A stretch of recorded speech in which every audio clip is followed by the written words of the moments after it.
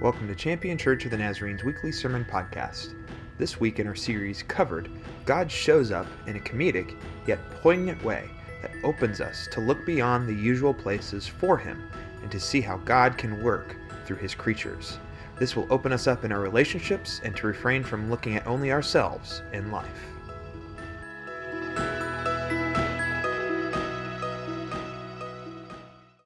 Today's story is about a bounty curser.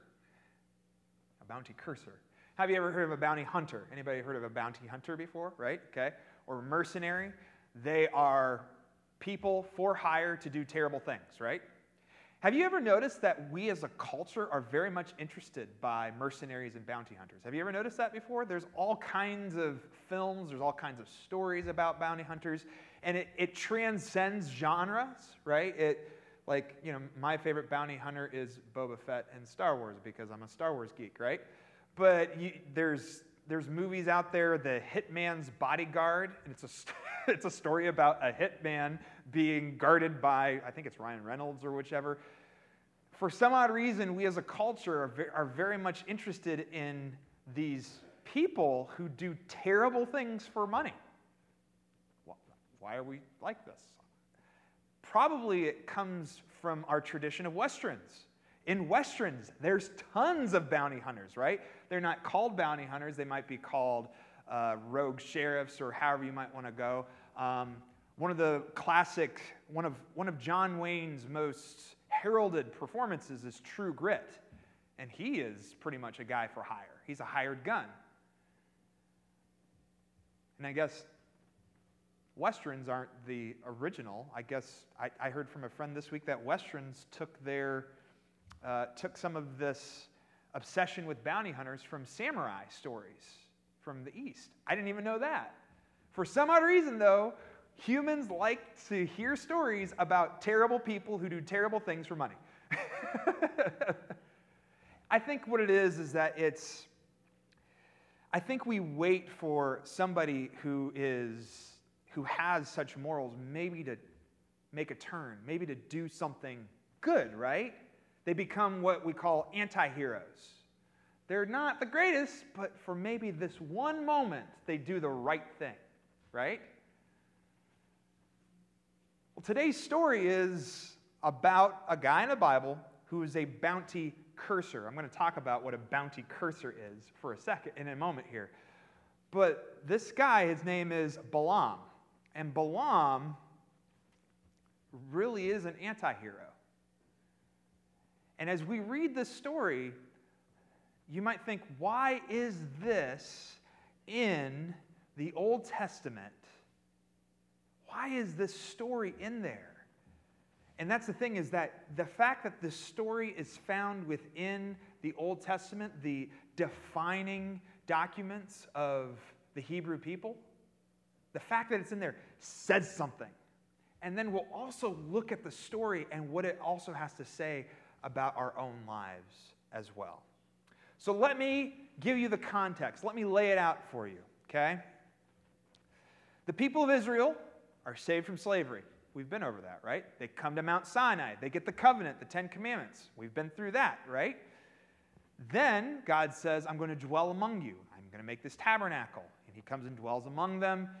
They worship Him when He's there, or actually they can't even go in when He's there. But whenever He goes out, they follow His presence. Well, God begins to take them through lands. God is moving His people into a promised land. And they have to go through a number of lands to get there. They're following this presence that we receive. And so Leviticus is a lot about the law. Numbers is about this. Is really about Israel becoming a bigger nation and where they go to get to the promised land. That's what Numbers is about. So there are chapters in Numbers that are census figures. How many of you like to read census figures? That's why many people who do one-year Bible plans sort of fail in Leviticus and Numbers. They get to this point like, this is boring. That's just sort of the way it is.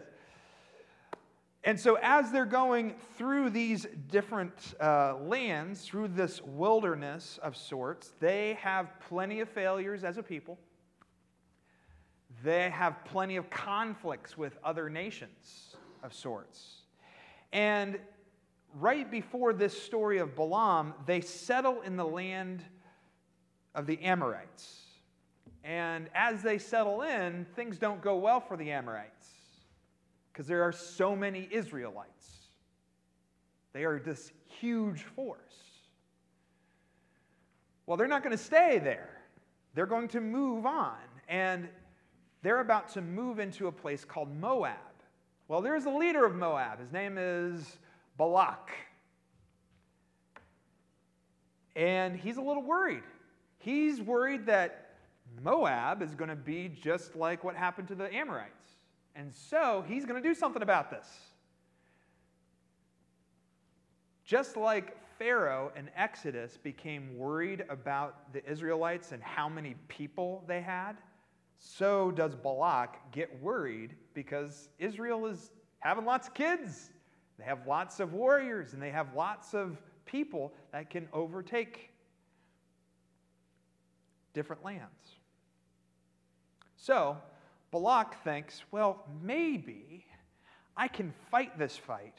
Maybe not necessarily with just my warriors and just my military. Maybe I can fight this in another way. Maybe we can curse Israel.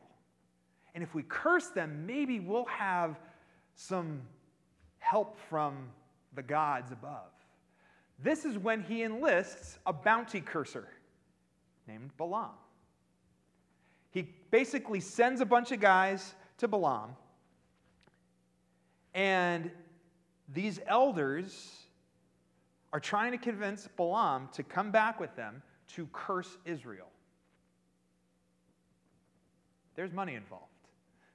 Hey, come see our leader Balak. We need you to deal with these people on this other level, and you will be paid. Well, Balaam has a dream that night, and the God of Israel meets him. Not these other gods. The God of Israel, the God who is also leading the Israelites through the wilderness. And he says, don't go with them. No, don't do that. Don't do it. He wakes up the next day and goes, no, I'm not going to do this. Well, Balak is then going to make an offer that he cannot refuse. So he sends even more elders and more money. And Balaam has another dream, and this time God says, okay, you can go with them. You can go with them, but only say what I tell you to say. Now, just from the very get-go, this is odd. Balaam is a pagan diviner or seer. He's not in the nation of Israel. He was not granted the covenant of Israel. He's not traveling with Israel. This guy is completely off the map from where God has been centering his work. Do you understand that, what I mean? God is supposed to be with the Israelites, being a pillar, guiding them through the wilderness. But then here's this guy who doesn't really believe in one single God and doesn't live into the covenant of this God, but that God also visits him? Do you see how this is odd? God is doing something outside of what Israel can probably conceive. And if they were to hear this story and think, God only works among us, well, they've fallen into that fallacy that, well, God is only in the places that we've seen him, and God is only in the canvas tent that we meet him in, and God is only in the box that we put him in, right? But in this moment, God is going to a pagan on behalf of Israel to do something. Because God is faithful to to his people. And the reality of it is that God goes to places outside of the faith community to intercede for them. He is showing what good relationship is, what right relationship is, what it means to be a faithful God to the people, just like they are to be faithful to him in the covenant. And so he goes and he intercedes and he gets into these places and in these people's lives who do not know him, who do not love him, who do not care for him, who take money to make curses on people. Walter Brueggemann says this about God, particularly about his righteousness. By righteousness, that right relationship, we mean Yahweh's ready capacity to be present in situations of trouble and to intervene powerfully and decisively in the interest of rehabilitation, restoration, and well-being. God goes outside of the box to bring about good things, to restore, to take care of, to lift out of demise and pain. God works for Israel in a place that he's not expected.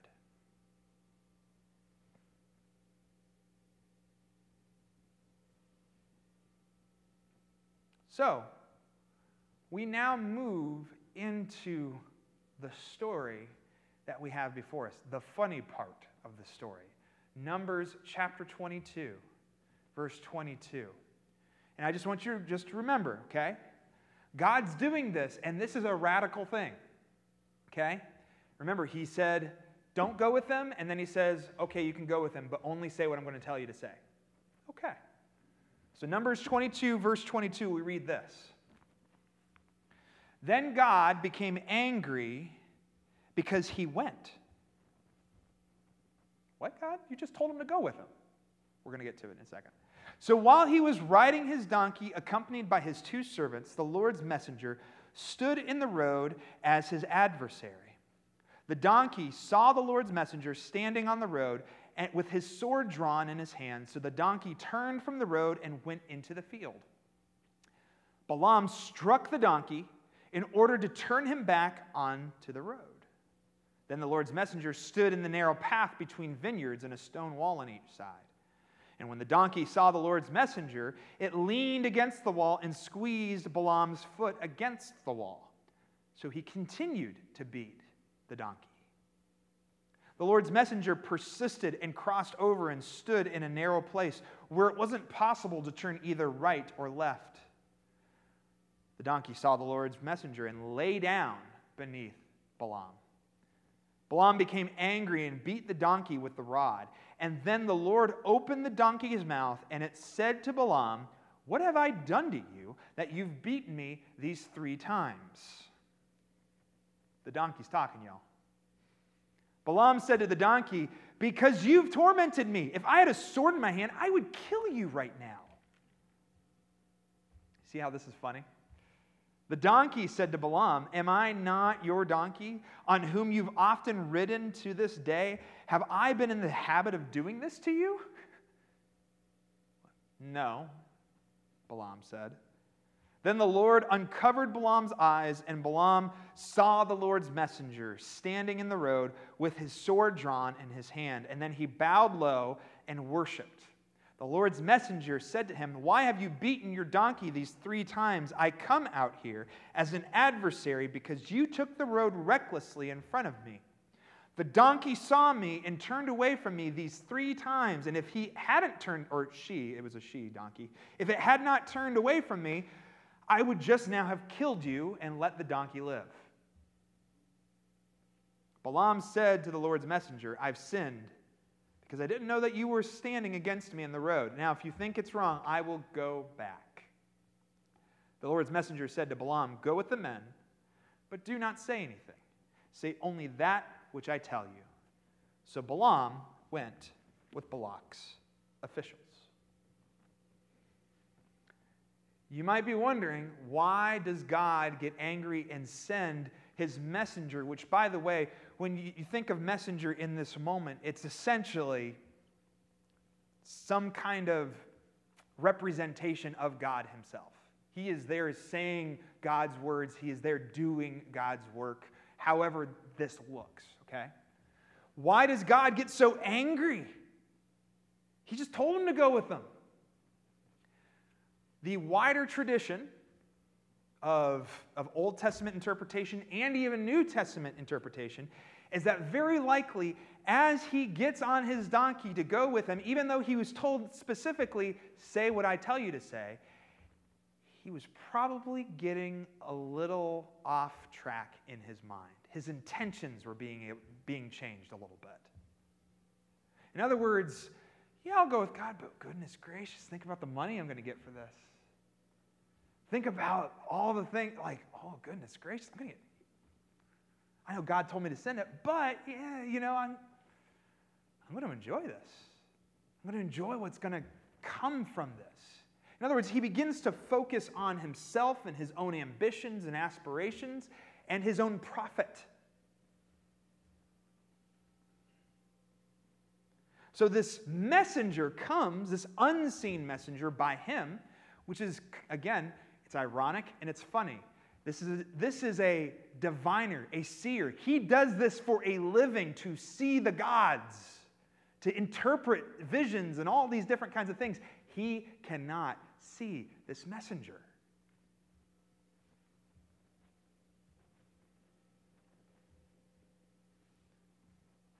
See, I think sometimes we don't recognize that God is not covered by anything but ourselves.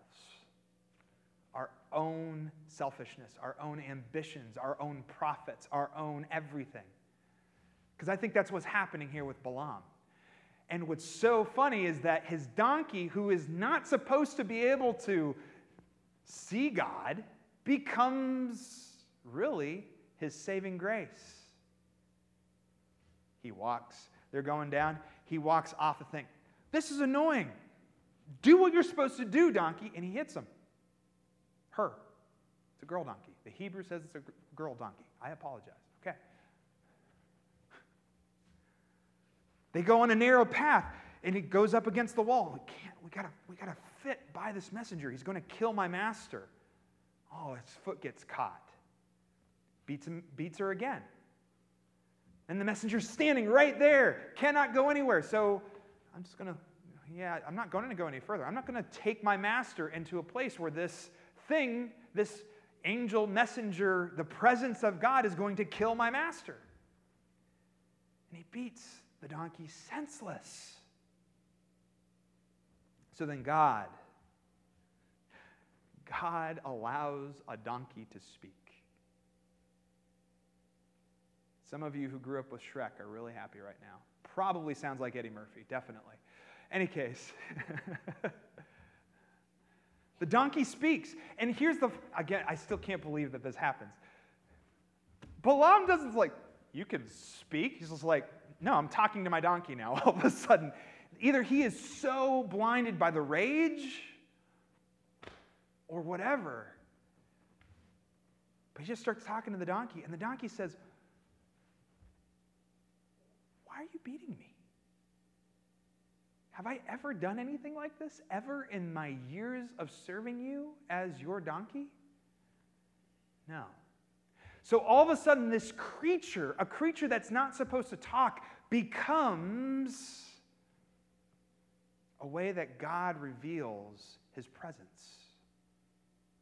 Creatures, all of a sudden, can reveal that God is near.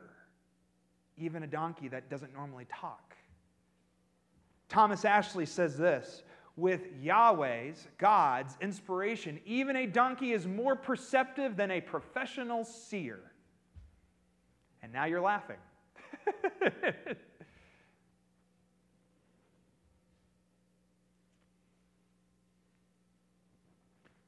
How does it end? Him being in the same posture as his donkey. Kneeled down. Please don't kill me. I know I did wrong. I didn't see it. I am sorry. And then the same command is given to him. Go and only do the things that I tell you what to do.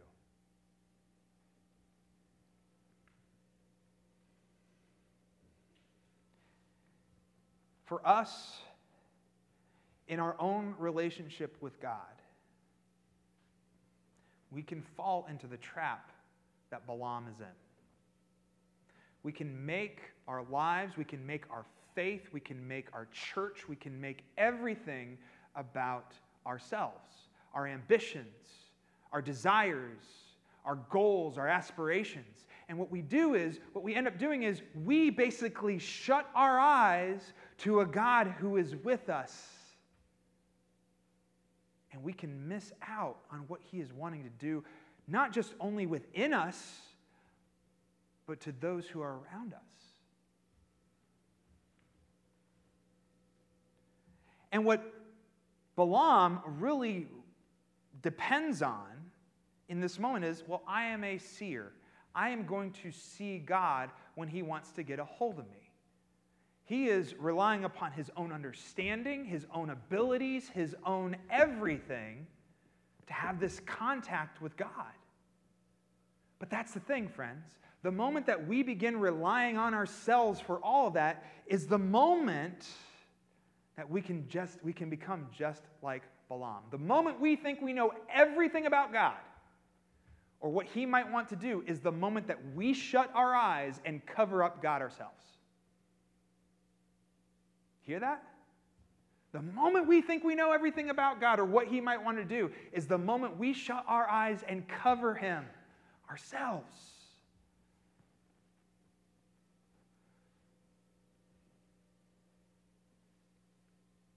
And I think the thing of it is that we live in a world where voices who talk about God can be very rigid and act like they know everything about God and the world and everything in it. We can be that way ourselves. And what we're doing in that moment is we are shutting our eyes to seeing the possibilities that God might have for us, but also what we will end up doing is that as we're talking about it or as we act in our zealous nature, in our way to say, this is it and you're wrong, you end up beating a donkey. You end up beating a dead horse. You end up abusing a family member or a friend or a brother or sister in Christ. Do you see that? Because the entire nature of Balaam's conversation with the donkey isn't, oh, you can talk now. Balaam goes, how long have I served you? For years. Have I been trustworthy? Yeah. It's not the fact that it's a donkey talking to a man. It's the fact that the two have had a relationship. Balaam has been able to trust that donkey, and that donkey has been able to trust Balaam in relationship. And what Balaam has decided to do is, I am so focused on everything that I know that I am willing to hurt a creature that has trusted me and I have trusted for years. Do you see how that might work out in our relationships with each other? Because what we do is we get to a point of saying, I can't do this anymore. And we end up hurting somebody because they've provoked us with a different vision of God or a different way of going about things. And we say, no, no, no, you are this, that, these, those. Or we can do that too. How many people have the church cut off because of A, B, C, or D? We can't do this. We'll just be like Balaam, focused on the thing that we think to be is utterly right or utterly wrong, or our own ways or our own desires.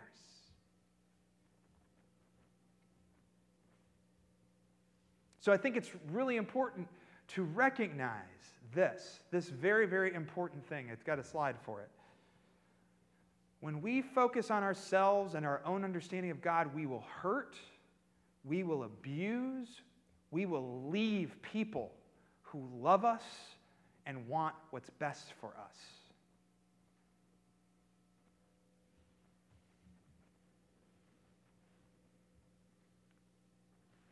That's the self.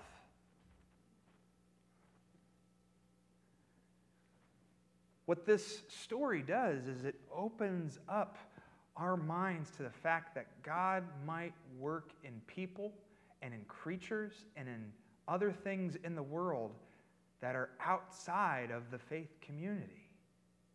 Do you see how radical this story is in the first 5 books of the Hebrew Scriptures? Well, God shows up in the tabernacle. God shows up in the mountains. God shows up in this way. And he shows up in a pagan seer who we might think to be an enemy. But God is working amongst our enemies. Do you see this? And do you see why Jesus says, love your enemies? There's no such thing as an enemy in this world, because the entire creation can bear witness to the God that created it.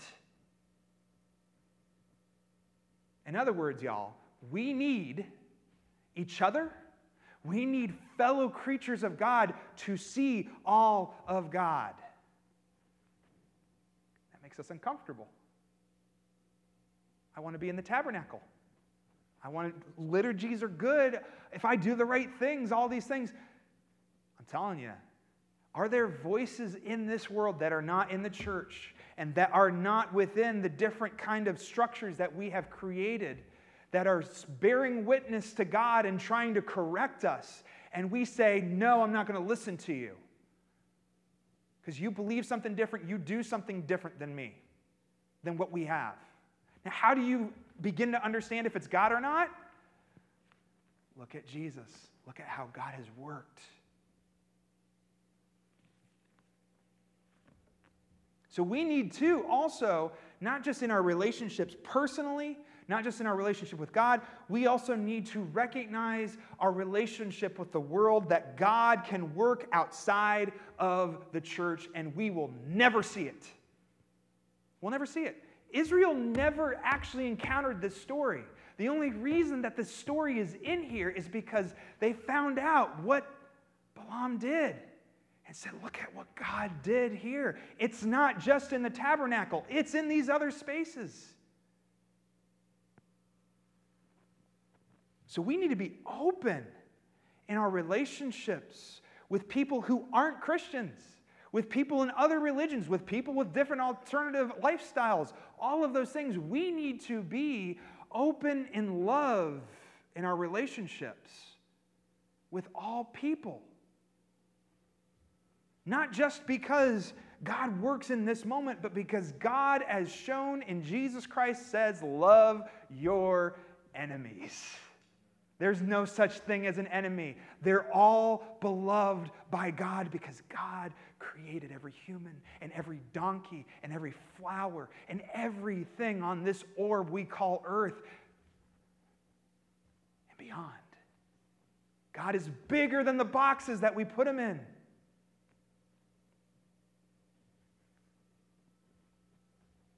So anytime, friends, I got a slide for this one.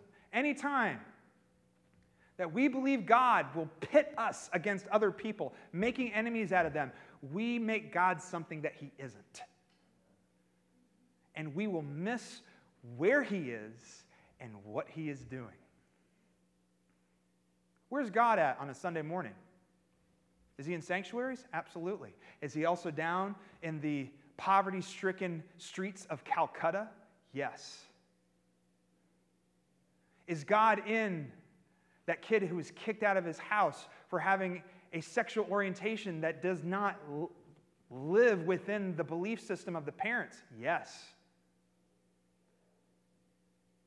God loves us all and can work in all of us. That's the beauty of what we believe. God is continuously reaching out and working in our lives even before we even see him and know him, to come to him and love him and be with him and follow him. You cannot see what God is doing in somebody's life if you see them as an enemy, if you hate them, for everything that they stand for or what they believe or what they do.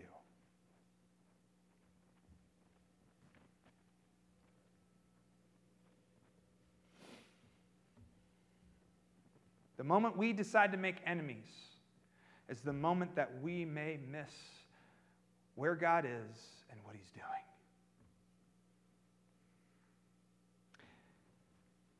Balaam finishes his anti-hero arc. If you continue to read in the next few chapters, you will find that Balaam goes to Balak, and he does exactly what God tells him to do. Balak says, "Curse these Israelites." And Balaam just starts to talk, and every single time he talks, it comes out as a blessing for the Israelites. Talks about how, the Israelites will have more and more kids, and the God will provide everything that they need and all these things. This happens 3 times. Balak says, okay, we're going to try this again. Curse them, not bless them. Okay, here we go. Israel is blessed by God. No! Again, this entire story is hilarious. But on the 4th time, Balak tries it one last time. And out of Balaam's mouth isn't just a blessing for Israel, it's also a curse for Balak. He does God's will, not as a member of Israel, not as a member under the covenant, not as a person has been to tabernacle, who has been to the right place. He does God's will in this moment. Because God is bigger than what we like him to be. And you have to appreciate God's positive movement in Balaam. Sadly, though, as things turn after this moment, Balaam goes back to being a greedy bounty curser. He will later die because he is found conspiring against Israel with some others. And there's a tragedy there.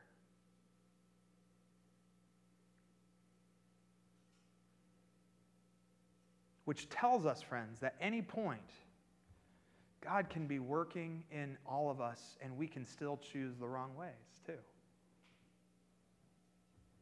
So I'm here to share with you today that as we go out into a world that is filled with evil, terrible human beings that we can say, war criminals, people who treat people as notches on their belts and coerce people into things that they are not wanting to do. You can begin to look at every single person and say, evil, I don't want anything to do with them. But know that you're going to miss out on what God might do in that person's life and your own life when you write them off, when you make them an enemy. Because God is bigger than this church, the church universal, denominations, all of it. And we have to be willing to have eyes open for what God is doing in this world, even in the places that we don't want to look or we might be unexpectedly looking. Because God shows himself in creatures. He sometimes speaks truth into our lives through a very creature that might not have any relationship with him at all. And we have to have our eyes and our ears open for what God is doing. So may we not be focused on our own ambitions and our own greed, our own profits, our own desires, or our own interpretations of God to the point of willing to hurt others, to force it down their throats, or to make ourselves feel better. But rather, may we be open to all that God has for us in unexpected places and unexpected people. May we be open to a God who reveals himself not just through other Christians or non-Christians, but even donkeys and birds and the world around us. May you receive all that God wants to speak to you about in the world that he has created, in the world that he loves. May you live in him. Thanks for listening to Champion Church of the Nazarene's weekly sermon podcast. We hope you were inspired by this week's message. We'd love for you to join us on a Sunday morning at 10:30 a.m. We are located at 3924 High Street Northwest in Warren, Ohio. You can also join us on Facebook Live. For more information about our ministries, or if you'd like to contribute to our ministries online, visit us at championnaz.org.